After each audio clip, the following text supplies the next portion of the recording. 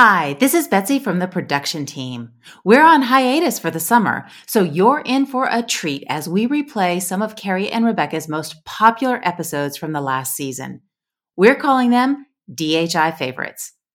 As you enjoy these DHI favorites this summer, we'll be working behind the scenes to bring you even more innovative content when we return with fresh episodes in the fall. You will love what we've got planned. Thank you so much for listening. Now let's jump in to today's favorite episode. You're listening to Decoding Healthcare Innovation with Carrie Nixon and Rebecca Gwilt, a podcast for novel and disruptive healthcare business leaders seeking to transform how we receive and experience healthcare. Welcome back to Decoding Healthcare Innovation. I'm your co-host, Rebecca Gwilt, partner at Nixon Gwilt Law. In the last episode, we talked about that essential next step that digital health founders have to take after they create their revenue model and sort of build their product, and that's selling their solutions, especially when it comes to big buyers like health systems. If you missed episode 41, go back now and check it out so you'll be all caught up for part 2 of our discussion with the Executive Vice President of the Merritt Group, Tom Rice, and Merritt Group's Director of Healthcare, Erban. The recent survey the Merritt Group put together that collected information from healthcare CIOs on their buying habits is really essential information for digital health innovators. In the last episode, we learned about the main influencers for CIOs when it comes to evaluating solutions like conferences, paid media, social media, podcasting, and I think there were some pretty surprising results. We're diving back into our discussion where we left off, which was KOLs. If you don't know, KOLs are key opinion leaders. Now let's rejoin the conversation. Okay, so my next question is going to be about something related to social media, and I'm going to say the word KOLs, which I have learned are key opinion leaders. Can you talk a little bit just about what a KOL or an influencer is for folks that aren't familiar? Yeah, key opinion leaders or KOLs are typically clinicians or physicians who have developed, stellar credentials in the medical field. They've been out there and they've done some amazing work. They're usually pretty prominent at the healthcare conferences that Erin talked about. They author numerous articles in peer-reviewed journals on their particular level of interest. They're very important as they can amplify the science associated with a company's solution and lend a company a lot of credibility, in front of the health system CIO when it comes to the sales process. We've had a number of clients that use KOL successfully. They can be found in article searches. If you go out in terms of how to find them, they can be found from just asking your network for referrals, certainly by attending their speaking engagements, or just browsing, social media content and research-specific forums. And then to your question in terms of the best way to utilize KOLs in terms of reaching the CIOs, I think, number one is speaking at events. When putting together submissions for speakers at key industry events, you need to include your KOLs on the strategic panels that, will help educate your attendees on the problems your solution addresses. You can also put forth, solo submissions for your KOL to build their eminence in front of, in terms of your area of focus. The second way I would say is educating marketing and sales, bringing them into your company meetings, your sales trainings, your marketing summits. The KOLs really should be at the top of those agendas to educate your teams on the core issues that, your solution addresses for patients. I mean, they're going to be the best way to break it down to the most simplistic level. In terms of other marketing ways, certainly as you have videos or webinars, similar speaking events, bringing KOLs into the videos or webinars you create to educate health system CIOs on those kind of real data points can add a lot of credibility. And then certainly when it comes to social media, again, it should be a smaller part, probably your overall marketing strategy, but part of your social media strategy to be to boost the profile of your KOLs. And also leverage, the content they are creating on your channels. And then again, that'll should enhance your overall company credibility. And then finally, in terms of publishing articles, in addition to the journals that your KOLs are already submitting to, there's a wealth of other contributor article opportunities out there at the publications like Erin mentioned. So you could submit your KOL for an article or create like a joint submission from your KOL and a key company subject matter to get a nice placement in a publication like that. So yeah, that's the key points I would bring up there.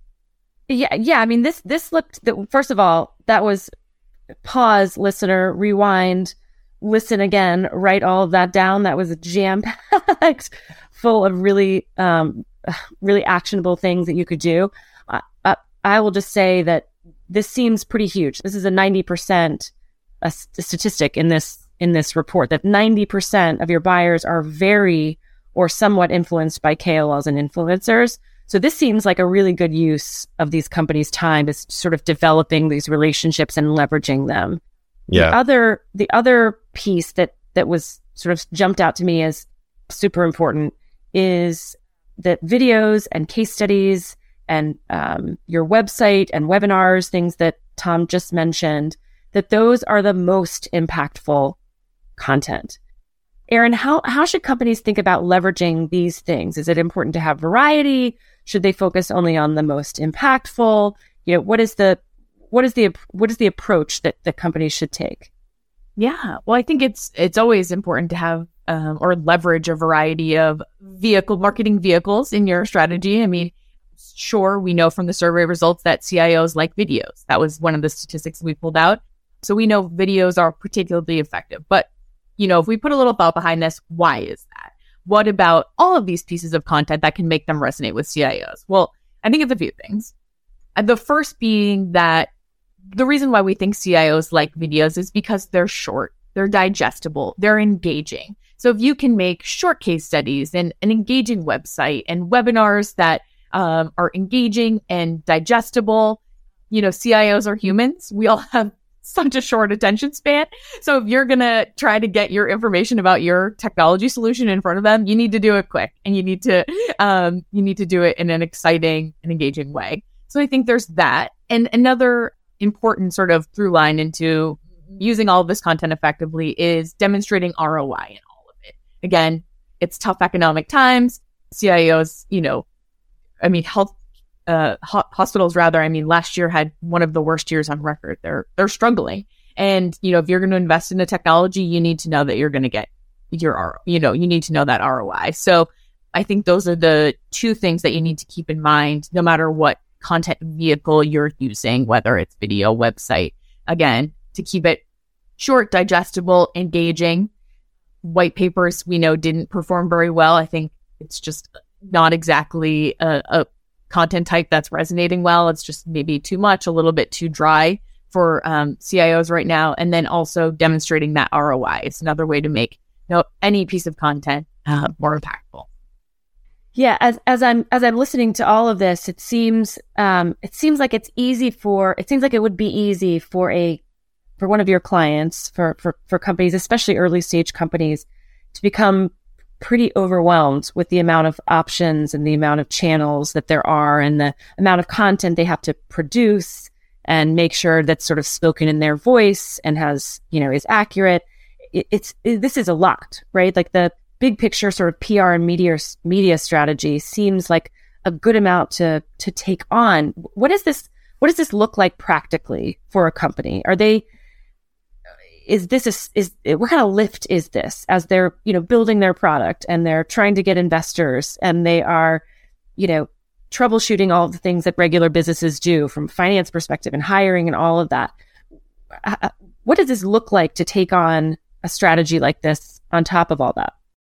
Well, I can jump in here. Maybe this is self-serving, but I think this is where working with an agency partner is really valuable. I swear I didn't set that up for that, but go me. Okay. Yeah. But yes, I hear you. I think the goal of all agency partners is, or certainly what we do with all of our customers is at the beginning is making sure that we're aligned on, our key messaging. And sometimes we do entire messaging projects with our clients to reestablish what are our key pillars or that we want to be aligning all of these activities to. Other times we join forces with clients that have maybe already put some thought into that, and we make sure that we're on the same page. And then, it's really your agency partner's job to have, their hands in a million different things or moving in a million different directions. We know how to juggle all of these things at the same time. And so, is there like a percent of budget that makes sense? Like how if I was starting up a company and I said, okay, well, here's my legal budget and here's my payroll budget and here's my development budget and here's my travel budget and here's my media budget. how should companies be thinking about setting aside money when they put together their pro forma for media? Because I've seen the amount set aside wildly range, especially for direct to consumer companies as opposed to B2B companies. But do you ever talk to clients about that when they come to you and they say, well, I don't know, I don't know how much we need for where we are? Yeah, it's a good question. Erin, I'll let you chime in too. I mean, I wouldn't say that on the media side we get that too much. I think on the broader marketing side, which media falls out of, typically we see anything from, at 5 to 10%. That's kind of some industry standards, but that's typically what we point to. Okay. I love that. Hard numbers. Yeah. I think what I would add is just that it's not necessarily, size of company to marketing spend. It's really what you have to work with. I mean, I think that's what the questions we ask, when we're vetting a new client to work with. It's, well, let's talk about what we have to work with and what we can build this program around in terms of what you have in terms of case studies that we can leverage in the media, who you have for KOLs already. A big company with no KOLs is going to be challenging to build a media program around, whereas maybe a smaller company with, a sizable amount of KOLs for the company, we can do more with, or a more compelling story. So anywho, all this to say, I don't think it's squarely company size, marketing size. Sure. Okay, that's helpful. So given all of this, sort of the results of this study, how has this, if at all, changed how you advise your clients, Tom? Are there, are you modifying your sort of tried and true strategies? Did you learn something that's going to, be more effective than what you thought before? Was any of this surprising to you? Yeah, I mean, it's a great question. I would say it confirmed a lot of our thinking, honestly, and our current recommendations to our clients. It's still about having a balance, I think, and not going, all in on just, one or two channels. It's having some prioritization there. I think, as it pertains to the CIO, as we mentioned, we're seeing a gravitation right now toward more traditional channels, honestly, than, but there still needs to be diversification. I think you can't take this, the results of this survey and say, hey, media, that's all we need to focus on right now. You still have to have a focus on all these areas. So it is about just having some prioritization in all these channels. So socially is certainly a lower priority, but still deserves some focus, especially LinkedIn. I think, long form content like white papers clearly aren't as popular as they used to be, but maybe instead of doing 6 a year, doing like 1 or 2 and just do them really, really well. So they are going to have an impact. But I think certainly when it comes to content, prioritize, those shorter forms of content like video. And, video is always part of our recommendations. And that was, I think proven, to be true, kind of that came out of these results. Yeah, definitely variety was an impression that I got, variety being important. And I guess video, it's just so much harder to produce. It's so much harder to produce. I'm sure there's like a big groan across the, the listener population, but I can tell that I prefer to watch a video on a client website about how their product works. It used to be that you didn't have that. You had to set up a demo and you had to schedule a meeting and you had to sit down and that they would show you the product. And frankly, now there's 2-minute videos on a lot of these websites that are just made from existing technology that, has all of the graphics and everything. You sort of tell it what to do. The lift seems lower and it is than it used to be. And it is, at least for me, as a buyer of tech for my firm and the podcast, it's certainly compelling to me. It feels like it saves me some time. Yeah. And we're seeing clients, certainly the power of a well-produced, slick video goes a long way, but we're seeing, the industry move toward, less produced videos, more kind of off the cuff, maybe not something where you're just holding an iPhone in front of you, but things that are, TikTok. Easy to produce. Right. You're doing a lot of TikTok these days? That's definitely part of it. Right. Yeah. I'm not sure the CIOs will go there, but certainly that's part of the mix. Right. Yeah. We heard a lot last week at the conference about, everyone being excited about TikTok. Certainly not a corner of TikTok. Despite being a healthcare technology marketer for years, I'm not in healthcare technology marketing TikTok, mainly just dogs on my feed. But That's right. That's right. No, it's the future. Who knows? Who knows what healthcare IT and technology TikTok will look like in a few months or years? Yeah. Yeah. Well, I mean, better to be mindful and ready to pivot when needed. So, okay. So the other thing I'm curious about, and I don't know if you all were in attendance at Health in the fall, but there was a lot of discussion about how health systems and payers are sort of overwhelmed by the number of solutions that are coming at them, that are being marketed to them. And that there was a feeling that there were other buyers that companies needed to start thinking about.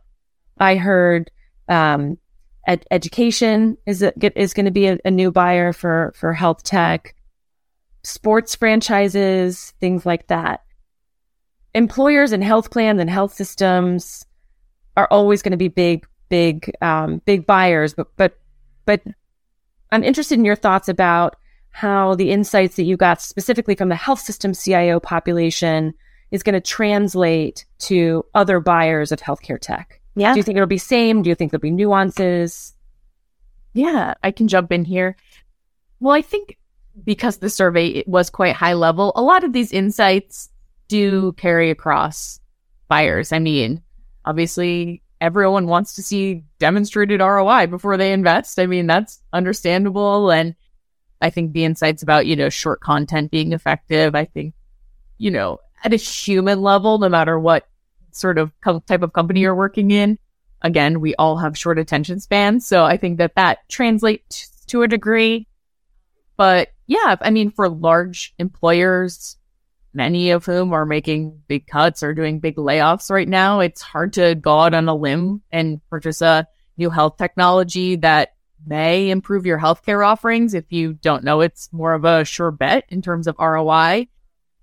Obviously, the conversation is very different with health plans who, in contrast to, again, health systems, which are many ending the year or ended last year in the red and struggling, mightily. Many health plans are seeing continued record profits. So if you have a technology that you can sell into health plans, that's good strategy. That's good business, because they, unlike health systems, probably have more money to spend. So, yeah, I would add on to that. I mean, I think that certainly there's some great healthcare marketing and PR going on out there right now. Certainly, there's beyond certainly our clients, of course, in the broader industry. But I think that with the feedback you heard at Health, I think there's a lot of just kind of maybe just folks going from a generic playbook out there in terms of healthcare marketing. So it is really about, getting in there and understanding your buyer. Like this report really gets to understanding the CIO, and whether it's your buyer is, at an employer or at a sports organization, really understanding that specific buyer in that sector, and getting to how they tick, where they get their information from, how they like to be, marketed and sold to. That's really, I think, the job of marketing folks is really get in there and understanding that specific buyer. Yeah, and speaking of marketing, so sort of raising the conversation sort of from a 10,000-foot view, we already know TikTok is the future. What else is changing sort of in general in the world of healthcare marketing? Any secrets that you can share? Yeah, I think one topic that's hot right now and hot universally is the rise of ChatGPT. Oh, yes. A lot of talk last week about what ChatGPT is going to mean in terms of content marketing and, the creation of a huge volume of new content, and whether Google is going to be able to differentiate between, well-written human content versus ChatGPT, and, how we need to entirely rethink our strategy. I think the jury's still out on what this will really mean. I think what, the people that I was with last week seem to agree is that, ChatGPT isn't going to totally take over the need for well-written content. But who knows? I mean, this is a conversation that's really only sort of popped up in the last month and a half or so. To be determined on what this really means for marketers. I have spent way too much time this since the beginning of 2023, asking questions of ChatGPT. I'm like blown away, and I absolutely believe that content marketing is going to change in some way. I'm interested in whether. So you seem to be saying that ChatGPT, that if you, for instance, if you did content marketing, that you would want to make sure that Google's algorithms recognize you as a person. If they recognize you as not a person, they might push you down in the SEO. Exactly. Okay. Because I'm just wondering if ChatGPT is going to make Google obsolete altogether. Oh, okay. I mean, that's why, Google's going to get in the game too, right? Yep. Yeah, absolutely. Well, we'll have to invite you back in a year to give us an update, because I think this tech is moving really, really fast. Yeah. Big time. Okay. So this has been a really insightful discussion. I am so glad we got to some practical, tactical tips. I think the last thing that I will ask is, in your opinion, what can digital health companies do right now today to supercharge their success? Yeah, and I'll start, and Erin, I'll turn to you. I mean, for me, it goes back to what I said earlier. It's really sitting down and developing those buyer personas and understanding how your specific buyer ticks. I mean, I think if you're looking for a kind of go with more of an elephant gun approach in terms of what's going to work for the broader healthcare technology market, it's just not going to resonate. It's really getting down to that buyer specific level. Yeah, I think my thought would be to get out there. I mean, I'm a firm believer in thought leadership, have something to say and have something new and different to say. I think that's one surefire way to supercharge your success, stand out in the market, is to bring new, edgy, different insights to the market. That's how you stand out. Love it. Okay, well, Tan and Erin, thank you so much for spending time with me today to break this down.